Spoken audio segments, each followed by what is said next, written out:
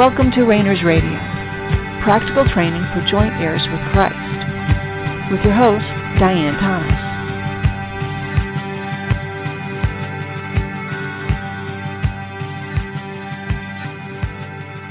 Good evening, and welcome to Rainers Radio. This is Diane Thomas, your host. Again, let's take a moment and relax and just remind ourselves that not only is God right there, right next to you, right within earshot, within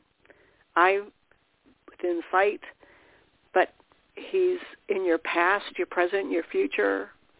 He is for you. He's not waiting for you to mess up. He's working on your behalf. And who you truly are as a spirit is fully cooperating and agreeing with everything God is doing in your life. We've been talking about the difference between the spirit realm and the soulical realm and the supernatural realm, and even a little bit about the natural realm. But we're familiar enough with the natural realm where we are trying to transfer some understanding of the elements that we're familiar with in the natural realm into the supernatural, the soulical, and a little bit into the spiritual.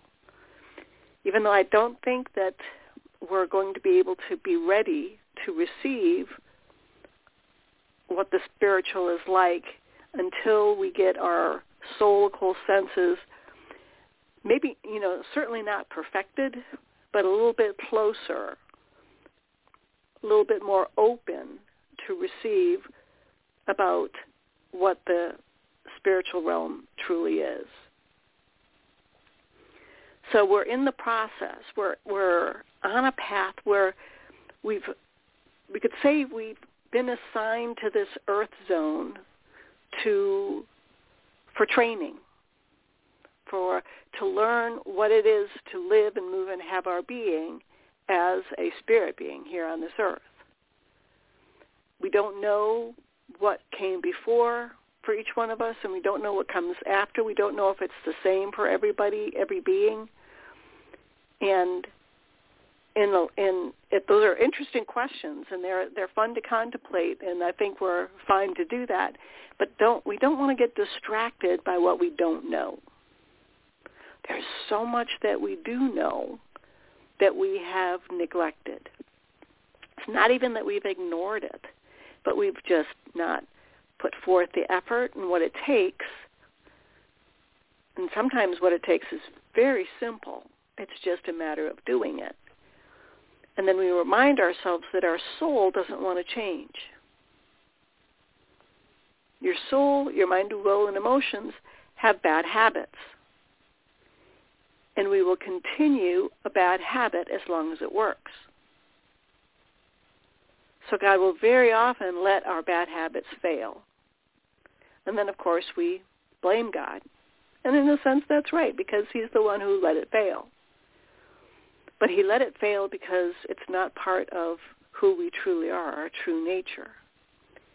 And by extension, it's not part of our training to learn to live and move and have our being here on this earth.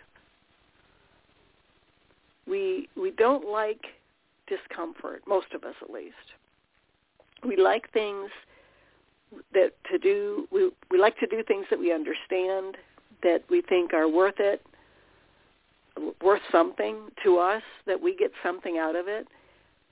We all have a certain level of selfishness, of wanting to have control. And again, our soul, that's your soul's basic nature, is to control. And God made it that way. So it's not in and of itself a bad thing. Your soul wants to control, wants to understand, wants to be able to be involved and plan and, your soul is made to overcome time, for instance. So how many people do you know, maybe you yourself, struggle with procrastination or forgetfulness? Or, we can take so many of our different things that we all struggle with and put them in a category of our souls struggling with overcoming something that is preventing it from being joined to our spirit. In other words, a bad habit, a crutch, if you will, something that, and yet our soul is tempted by the very things it's meant to overcome. Your soul has power and authority over time. Your soul has power and authority over the temptations of this world. And yet we struggle with that. Why do we struggle? Because our soul is separate from the life of God in our spirit. So your soul is struggling because it's trying to overcome the temptations of this world out of its own strength. And your soul is limited. It's limited because it's not fully yet joined to spirit. Now, we all start at a different place as far as, your soulical experiences are different than mine, and your understanding is different than mine, and we all start someplace different. We all think think different things and believe different things, and we have different habits, and yet we all are part of the same God, the same spirit being. That which is born of spirit is spirit. We are all one already in spirit. You and I are one spiritually. So that's our commonality. But God is leading each one of us different experientially in dealing with our soul and through our soul with the soulical realm and the supernatural realm. Just as our bodies, your body is different than mine. My body relates to the natural realm differently than yours, even though there's tons in common. Like we all have a temperature range that we find comfortable. If it gets too cold, if it gets too hot, our physical body reacts a certain way. And there are things about our soul that are the same thing. For most people, if it's something important and we don't understand it, we work harder to try to understand it. Or if we miss somebody, we try to get together with them. There's an emotional attachment that we respond to. Well, just having emotions, things, there's a lot of commonalities across different cultures about things that make us sad and happy. And we often have the same struggles with the decisions we make, like regret and satisfaction. Satisfaction when we make the right decisions and things turn out right, and sadness and disappointment when they don't. So there's a lot of commonalities, even though it's expressed differently from one person to the next. Now, this is all true whether you're born again or not. These are all characteristics and traits and behaviors of the soul. And when you become born again, the soul isn't born again. You have the same soul before you become born again as the day after. Now, God may intervene and change some things, bring healing, truth. He's going to reveal himself. So there's going to be things about your soul that are changed, but it's the same soul. You've only been born again in your spirit. You got the same body, right?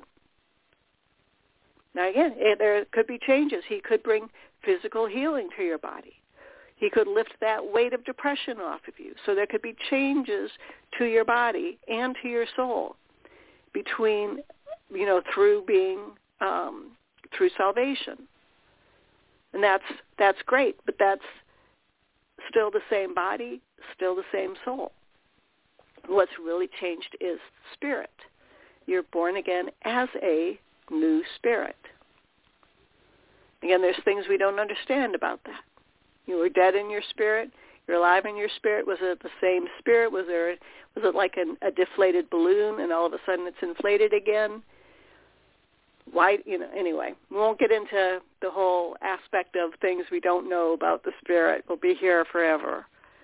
The point being that as we relate to, we learn about the natural realm by relating to it. We learn about gravity by jumping off or falling off our bikes, or jumping and learning. We learn about throwing a baseball. Just by life is how we learn about our relationship with the natural realm, about our body getting tired or hungry or thirsty, being hurt. What is pain? Those are things we learn through life by experience. And that's the way it's supposed to be. We're here on this earth to experience life. One of our problems, though, is we have a tendency to ignore our soul. And part of our challenge has been to start not ignoring your soul and start paying more attention to what is going on in your soul. Now, one of the things that's going to start happening is you're also going to start paying more attention to what's going on in the natural realm, that's going on in the circumstances, the environment around you. And that's going to happen is because your soul, even without your spirit, your soul, everyone's soul, has power and authority over the natural realm. So as you start letting your soul act like who and what it is, it starts exercising power and authority over the natural realm, over your body, and over everything else in the natural realm. That's one of the things that Jesus did such a great job of exhibiting. People say, the significance of his turning the water into wine. For me, the significance is that it was a natural transformation. He turned natural water into natural wine. He expressed and showed and revealed his power over the natural world. Did that on multiple occasions. Then he also showed, and you can go through it for yourself. And if you can't figure it out, ask the Lord. Or if you feel like dropping me a line, feel free to do that too at diane@therainersclub.org or through Blog Talk Radio about what is really going on here. What is the transformation? What is the exercise of power and authority that's being expressed here? 'Cause that's one of the things we want to look at. And one of the reasons we want to look at it and observe is because we want to become more and more objective about what we're doing here on this earth. We want to become objective about our emotions, our thoughts, and our actions. We get caught up in our day-to-day, especially mistakes, especially the negative. We are bent negatively. We give the negative so much power in our lives versus the positive. Now, neither one of them may be based in truth. The positive or the negative, we don't want to be, wishful thinking, everything is fine, when the sky is falling. We want to be realistic. But the best way to do that is to be objective. That doesn't mean we don't enjoy our emotions, our imagination, our thoughts, our decisions, our victories. or even our mistakes. We want to enjoy and participate. We definitely want to do that. That's part of our job here, is to be immersed in the soulical realm, the supernatural realm, and the natural realm, to participate, to live the life that God has given us. But we start that by being objective. And as we're objective, we start seeing ourselves more and more as a spirit that has a soul. And that our soul has certain attributes and characteristics and abilities that as time goes by, we learn more and more how they work. And we don't take it personal. Like when you were in school, in grade school, and you were learning math. You were memorizing math, hopefully. And you learned that 2 plus 2 equals 4. And maybe you learned that by counting on your fingers. Maybe you learned that by, counting, pictures or something, counting stones or whatever it was, counting on your fingers and toes. You learned that, and then you learned it. You had that ability to count 2 plus 2 equals 4. And that was something that became part of who you were, and you could say, okay, now I know that. It's objective. It's not, something personal that, for 2 plus 2 equals 4 for me, but if you want 2 plus 2 to equal 500, that's okay for you. It's not. There's an objectivity about the reality of the life we're living. And so we are going to look at how our emotions, for instance, it's okay to be aware of our failures and successes, our strengths and weaknesses in our emotions, our tendencies, not so that we can fix them, but so that we can be aware of God healing those areas. So say we believe that 2 plus 2 equals, I think it was 500, was it? We start using that in our regular life when we find out nobody else thinks that 2 plus 2 equals 500. It doesn't work. I'm not able to live my life with that belief system that 2 plus 2 equals 500. Nobody, gives the right change, and, they look at me funny, and my paycheck doesn't work, and the checking account's all messed up, because in reality 2 plus 2 equals 4, and even it doesn't matter how much I believe, how hard I believe that 2 plus 2 equals 500, doesn't reflect a reality. So something's going to have to change. And we're, over time, going to be given options about how to change, what to change. Now, in the Soulical practical realm, in that particular instance, there's nothing personal about it. Okay, they're just numbers. 2 plus 2 equals 500. No, somebody comes up and says, no, 2 plus 2 equals 350. I'll go, okay, I'll try that. Well, if that fails, we continue a bad habit as long as it works. Well, maybe somebody else comes along and says 2 plus 2 equals a bazillion, and you try using that. That doesn't work. Till finally someone comes along and explains, no, 2 plus 2 equals 4, and this is how you know. And reminds you, this is how we count. This is 2, this is 4, this is 6. These are your fingers, these are your toes. This is how we count. And this is all under God's control, but we can be objective about it. And we don't then go, okay, we don't get down on ourselves for believing that 2 plus 2 equals 300 or 500 or a bazillion. We don't get angry at ourselves for believing a lie.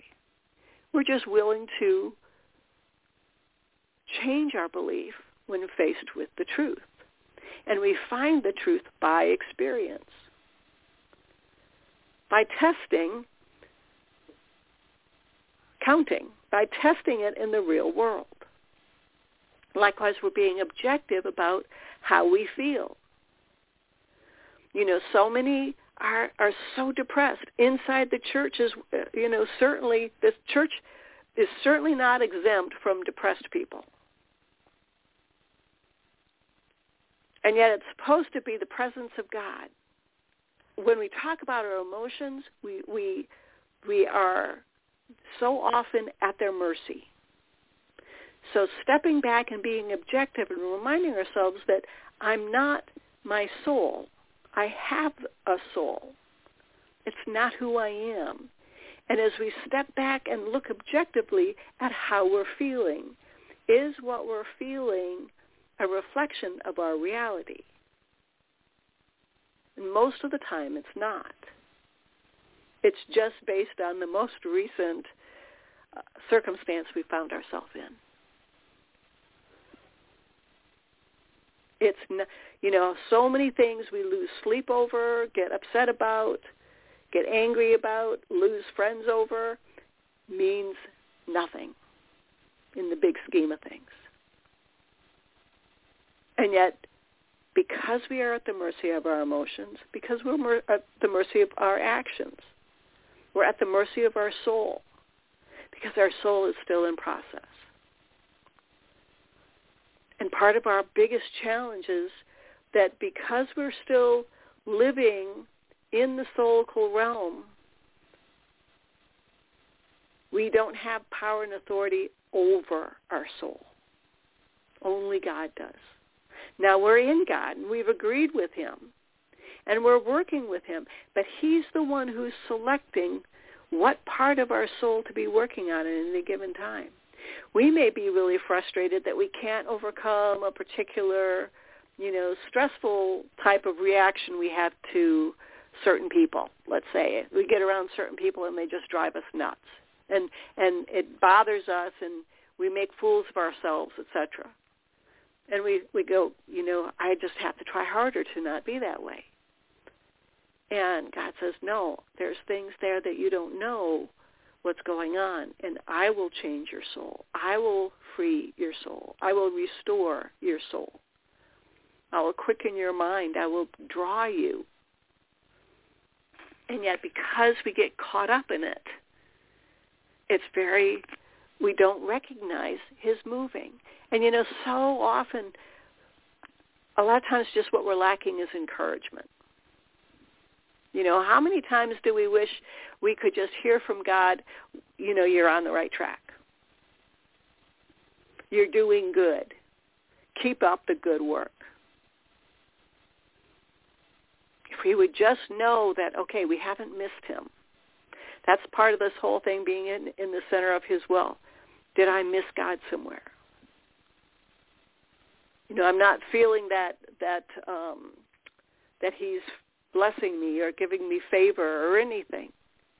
He feels like he's a million miles away.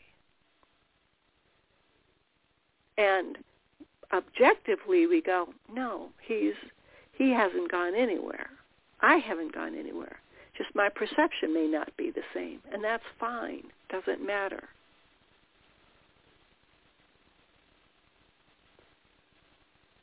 Because one of the things we want to objectively do is quicken those soulical abilities.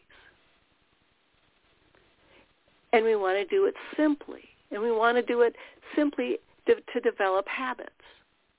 Part of the process we've talked about so often in learning to be quiet, learning to hear his voice, is the whole thing about just a certain kind of meditation that is, you hear your heart, you hear something else, you're breathing, you pay attention to small noises that just let your whole being settle, and you let God reveal himself to you just by relaxing and being quiet, cultivating quietness. And yet we're to do that in the soul as well. You want to learn about your soul. You want to learn about your body. Learn to be quiet. And part of that is going to be objective. To not bring your own preconceptions to any circumstance, any situation, but to let God reveal himself. And I think this is part of our task as we learn about these abilities that are already in our soul. And it's simple.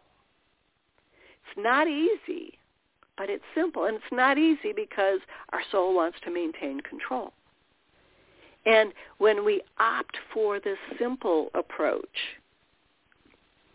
and God comes through, and it works, we find we don't need those bad habits, and we don't need our soul to be fully controlling every little aspect of our existence. But say, we talked before, if there's not something God has already given you a desire for, ask for the word of knowledge or a word of wisdom or a word of prophecy. Those are sometimes the easiest things because it's an internal drawing. Hopefully by now you have a level of confidence that you're hearing from God clearly, or that you at least know how to hear from him clearly. Well, if there's something, it can be a simple something missing. Somebody's cat got loose, and you're driving through your neighborhood and you see a sign, looking for a cat or a dog, and you simply ask the Lord, where is it? Or has it been found? Anything like that. That's being objective. It's not your cat. Might not even be your neighborhood. You're stopped at a stop sign, you see somebody's put up a lost cat found. It doesn't mean you call the number, doesn't mean you offer your help, anything like that. This is simply increasing an awareness of your abilities, your God-given abilities that are already functioning in your life. Now you may get an answer, and then you go, okay, well, what am I supposed to do with this information? That's the word of wisdom. What do we do with information God gives us? And this can pertain to anything. Very often we want to jump to life-altering abilities. We want to go right for the being able to raise the dead or help people determine where to move to or how much to buy for a house, how much to spend on a house, or, things that make an impact. We want to impress people. We want to impress ourselves. We want to be at a, shall we say, a high level, when it is far more important that we learn how our abilities work. How do we do that? We practice them. And it's not about practicing all the abilities at once. Pick one and practice it. However you want to think about it. Ask the Lord. Let's say it's miracles. Lord, are there books out there I should be reading? Is there a conference I should attend? Lord, how do I learn how miracles work? How I can be involved in making miracles happen? Teach me, Lord. He is a really good teacher, and he loves that we ask him, teach me. How do I do this? And be open. And remember, your spirit already knows. But your ability to perform miracles, you already have that. It's in your soul right now. The ability to raise the dead, it's in you right now. Paying attention all the time to what is going on around you, what is going on inside you, your breathing, your heart, what you are smelling, hearing, thinking, what you're feeling. You could be in a wonderful situation with friends, and yet all of a sudden you feel depressed. You go, what's going on? Is there something going on? And we're learning to be objective about our existence, about our life here.